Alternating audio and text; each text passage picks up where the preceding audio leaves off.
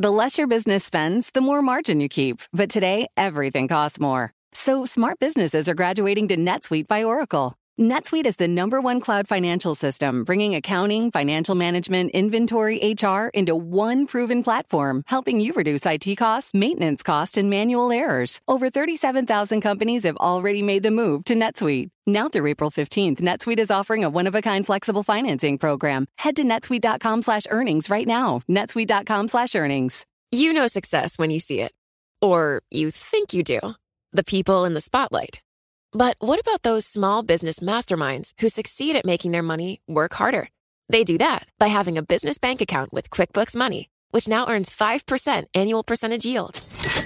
Making your money work as hard as you do? That's how you business differently. Learn more about QuickBooks Money at quickbooks.com/5APY. Banking services provided by Green Dot Bank. Member FDIC. Only funds and envelopes earn APY. APY can change at any time. Welcome to the Bloomberg Law Podcast. I'm June Grosso. Every day we bring you insight and analysis into the most important legal news of the day. You can find more episodes of the Bloomberg Law Podcast on Apple Podcasts, SoundCloud, and on Bloomberg.com/podcasts. A victory for privacy advocates at the Supreme Court today. In a 5-4 decision, the court ruled that states can start.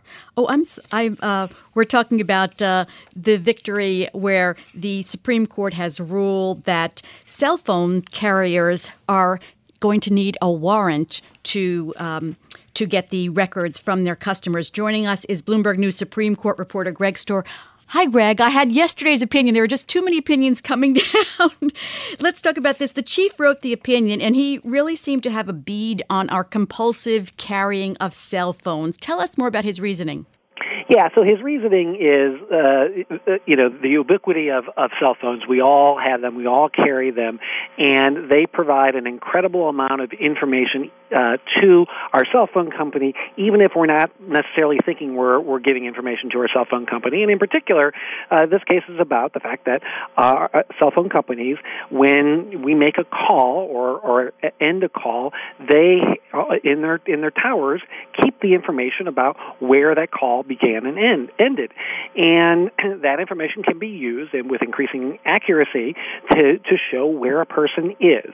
And so in this case, where the question was whether the government could get about 4 months' worth of data showing the location of a robbery suspect's phone, whether that was whether he had a privacy interest in that information that was protected by the Fourth Amendment and that required the government to get a warrant. And the Supreme Court said, yes, the government does have to get a warrant.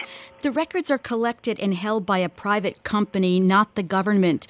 Did the chief address that in his opinion?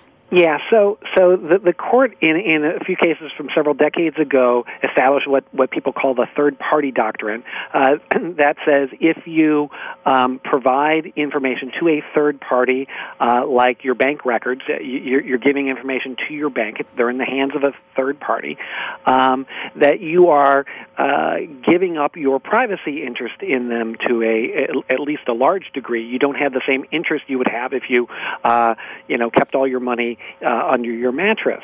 And the court in this case said, in part, location information is different because there's so much of it, as we were discussing before, and it tells you so much about a person. It can reveal, things about, he said, revealing not only your particular movements, but through them your familial, political, professional, religious, and sexual associations. Just a wealth of information, and the court has been in the past and was in this case very protective of that information. Yeah, the chief joined with the 4 liberal justices to make up the majority here. Why the split in this case when the court, as you said, has leaned toward protecting privacy in tech cases for some time now? Yeah, and the chief has really been in the vanguard of that. So one interesting aspect of this split, so Justice Gorsuch was a dissenter, but when you start looking at his opinion, he could very well have been concurring. He said he doesn't like the way the court has analyzed all these cases in the past. He would sort of blow everything up, but he would focus on a notion of property rights. And in his mind, the way he expressed it in his dissenting opinion was that had they only argued that this was a matter of property rights, that you still have a property right in this information about where your cell phone has been, I might have sided with the defendant in this case, but since he didn't raise that issue, I'm going to dissent. So in a future case, it could actually be a 6-3 split instead of a 5-4 split. So Roberts called the ruling a narrow one, but does it have any implications for digital privacy rights? For example, information that's stored in the cloud. Yeah, it certainly could. So there's an aspect of this ruling that makes it, suggests that location information is different than anything else.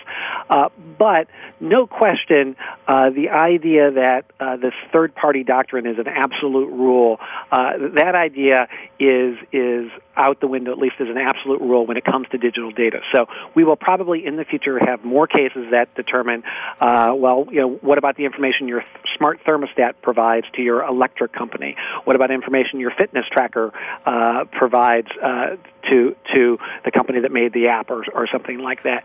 All those will be dealt with on a case-by-case basis, it seems, going forward. And the court's reasoning in this case and its broad protections for privacy rights no doubt will come into play. One thing question I had in my mind after seeing this, what about the telephone numbers that you dial that police can get access to very easily? All the phone calls that people make on their cell phone, is that protected? That has always been the case. So one of these decades-old decisions, one in 1979, said that the numbers you dial are not constitutionally protected. That decision stands. That is viewed differently than this information about where you are. Okay, so it seems to cross a line there, but there are a lot of distinctions. Now, what's interesting is that this Supreme Court ruling won't necessarily overturn the conviction of the plaintiff here. Yeah, so the case goes back there, and the government had a lot of evidence in this case. So this is Mr. Carpenter was accused of taking part in a string of robberies of Radio Shacks and, of all things, T-Mobile stores. And the government had a lot of other evidence about him. There is a question as to whether he would have been convicted even without this location data. So it's going back to the lower court to consider those issues, and it's entirely possible that his conviction will stand, notwithstanding this very important ruling. So let's look forward to the end of the term next week. That's How all are I they do, going June. I know this is the toughest week for you all year, but and you deserve a vacation after it. But so how they're going to get out all these opinions in a week? Yeah, we have 6 more opinions. We don't know how many more opinion days. Biggest one, or at least the one that's most closely watched, is the Trump travel ban. There's this case that's been sitting out there seemingly forever involving mandatory fees paid to unions by public sector workers. Second time that's been argued, too. It's the second time that one has been argued. The conventional wisdom has always been that the court was poised to say that workers have a First Amendment right to not pay those fees. And then a couple years ago, Justice Scalia died and took away the 5th vote for that ruling. And now it's back. Justice Gorsuch seems to be poised to cast the pivotal vote. He didn't ask any questions during argument, but the conventional wisdom, which is sometimes wrong, the conventional wisdom is that he will side with his fellow conservatives and say there is a First Amendment right. But obviously it's an opinion that's taking some time, so we'll just have to see next week. Exactly. Well, get some rest this weekend, Greg. That's Bloomberg News Supreme Court reporter Greg Stohr. We'll have all those decisions for you next week. It's a stressing time of year for the largest U.S. banks. They're being tested by the Federal Reserve. But all 35 big banks cleared the first hurdle of this year's stress test, showing they could withstand a severe economic downturn, although not each one cleared the bar by a comfortable margin. Former Federal Reserve Governor Daniel Tarullo said on Bloomberg TV this morning that the stress tests are working. If you compare where the U.S. banks are today with where European banks are today, I think the strategy of making them recapitalize quickly and then getting capital up further has really paid off. Joining me is Robert Hockett, a professor at Cornell Law School. Bob, tell us how the stress tests actually work. Hi, June. Yeah, sure. So basically the idea is to see how a bank's capital levels and its liquidity performance would fare under a stressful scenario, a sort of system-wide scenario that would ordinarily imperil the banks. The way to think about this, I think, is basically as follows. Think of a bank as having liabilities on the one hand and assets on the other. What you want to do is to minimize the likelihood that any losses on the asset side of the balance sheet would ever be transmitted to those who are the beneficiaries of the liability side of the balance sheet. In other words, you don't want it to be the case that if the bank loses some of what it owns, that it somehow loses its capacity to pay what it owes, right? And the way you do that is basically by imposing a so-called capital buffer of one kind or another and imposing liquidity buffers as well, which basically minimize the likelihood that losses on the asset side of the balance sheet would be transmitted over to the liability side. Now, the way the stress test fits into this is they basically put together scenarios under which there might be a system-wide problem that would result in some of the assets on the bank's asset portfolios going bad. And that could be defaulting loans, it could be underperforming loans, it could be underperforming assets of other kinds. Basically, the idea is that a bank's assets are going to underperform if the economy as a whole faces some sort of severe turbulence. And so you want to see how they would fare in a scenario like that, basically with a view to minimizing the likelihood that any of those losses would go to those that the banks owe. What's your opinion of how the stress tests are working? Do you agree with Tarullo that they're working well? Yeah, I mean, I agree with Dan that they're working well and that they were a good idea. That being said, I think that they could work even better if they weren't fraught with a particular danger. And this is a danger that adheres less in the tests, I think, than in the sort of culture around the tests. What I mean by that is this. When a bank actually does fare well under the tests, there's a tendency to think, well, everything is fine now, right? We're not going to have a repeat of what happened in 2008. Therefore, let the banks pay out more in the way of dividends, let them engage in more stock buybacks, let them think of themselves as more profitable, and so forth. That's exactly the wrong way to think. I think it's good to feel a certain sense of relief when they pass, because remember, passing these is the bare minimum. That doesn't mean that everything is great and everything's kind of smelling or coming up roses. It just means that, well, at least it doesn't look, as far as we can tell, like we're going to have a repeat of 2008. But that's a pretty damn low bar, if you think about it. So what we really ought to be thinking about, it seems to me, is when they pass the stress tests, we say, good, that's great. But now what do we do to prevent a false sense of security setting in as a result of that actual passing of the test? Because that's what tends to happen in the financial cycle. So then, do you agree with or do you disagree with regulators who are working for Trump that has suggested that in June that the test be cut back to every 2 years and that lenders with sufficient capital cushions be dropped out altogether? I couldn't disagree more with those who suggest that. I think this is exactly the kind of thing, exactly the kind of complacency that tends to set in as soon as things look a little bit better than they were. And that's exactly what sets us up for the next fall. You know, the great financial economist Simon Minsky is sort of well known for a lot of quips that he made, but one is that he said stability breeds instability. This is the classic case in point. As soon as you do relatively well on a test, everybody gets complacent. They say, oh, now we can just kind of run around and do whatever the hell we want. And that's exactly what sets you up for the next crisis. So I think it's precisely the wrong lesson to be drawn from what happened or what turned up yesterday. And my guess is that things will probably look pretty good next week in the second round as well. And again, the danger then is going to be increased or heightened complacency, more stock buybacks, more dividends for shareholders. And all of that is very, very dangerous because we're really at the top, I think, of a sort of, or the peak of a sort of boom cycle at the moment. I think there's probably more turbulence down the road, and this is not the time then for banks to be depleting their reserves.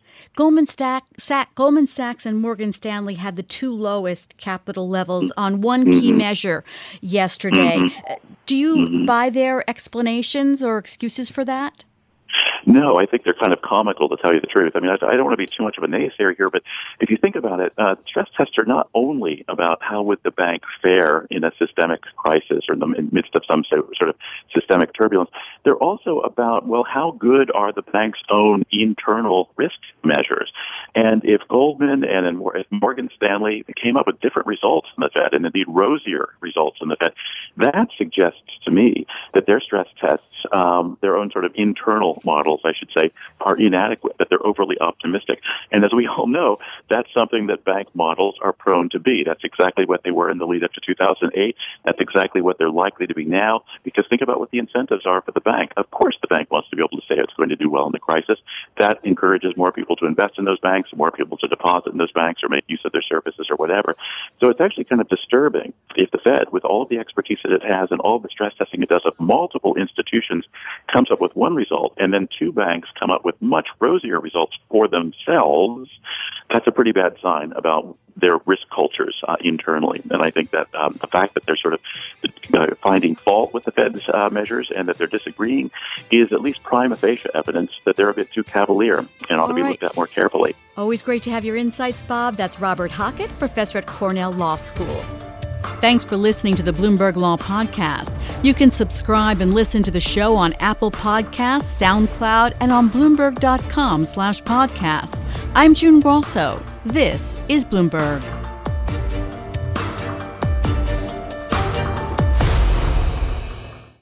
It can be hard to see the challenges that people we work with every day are going through. I'm Holly Robinson Peete. Join us on The Visibility Gap, a new podcast presented by Cigna Healthcare. Download it wherever you get your podcasts.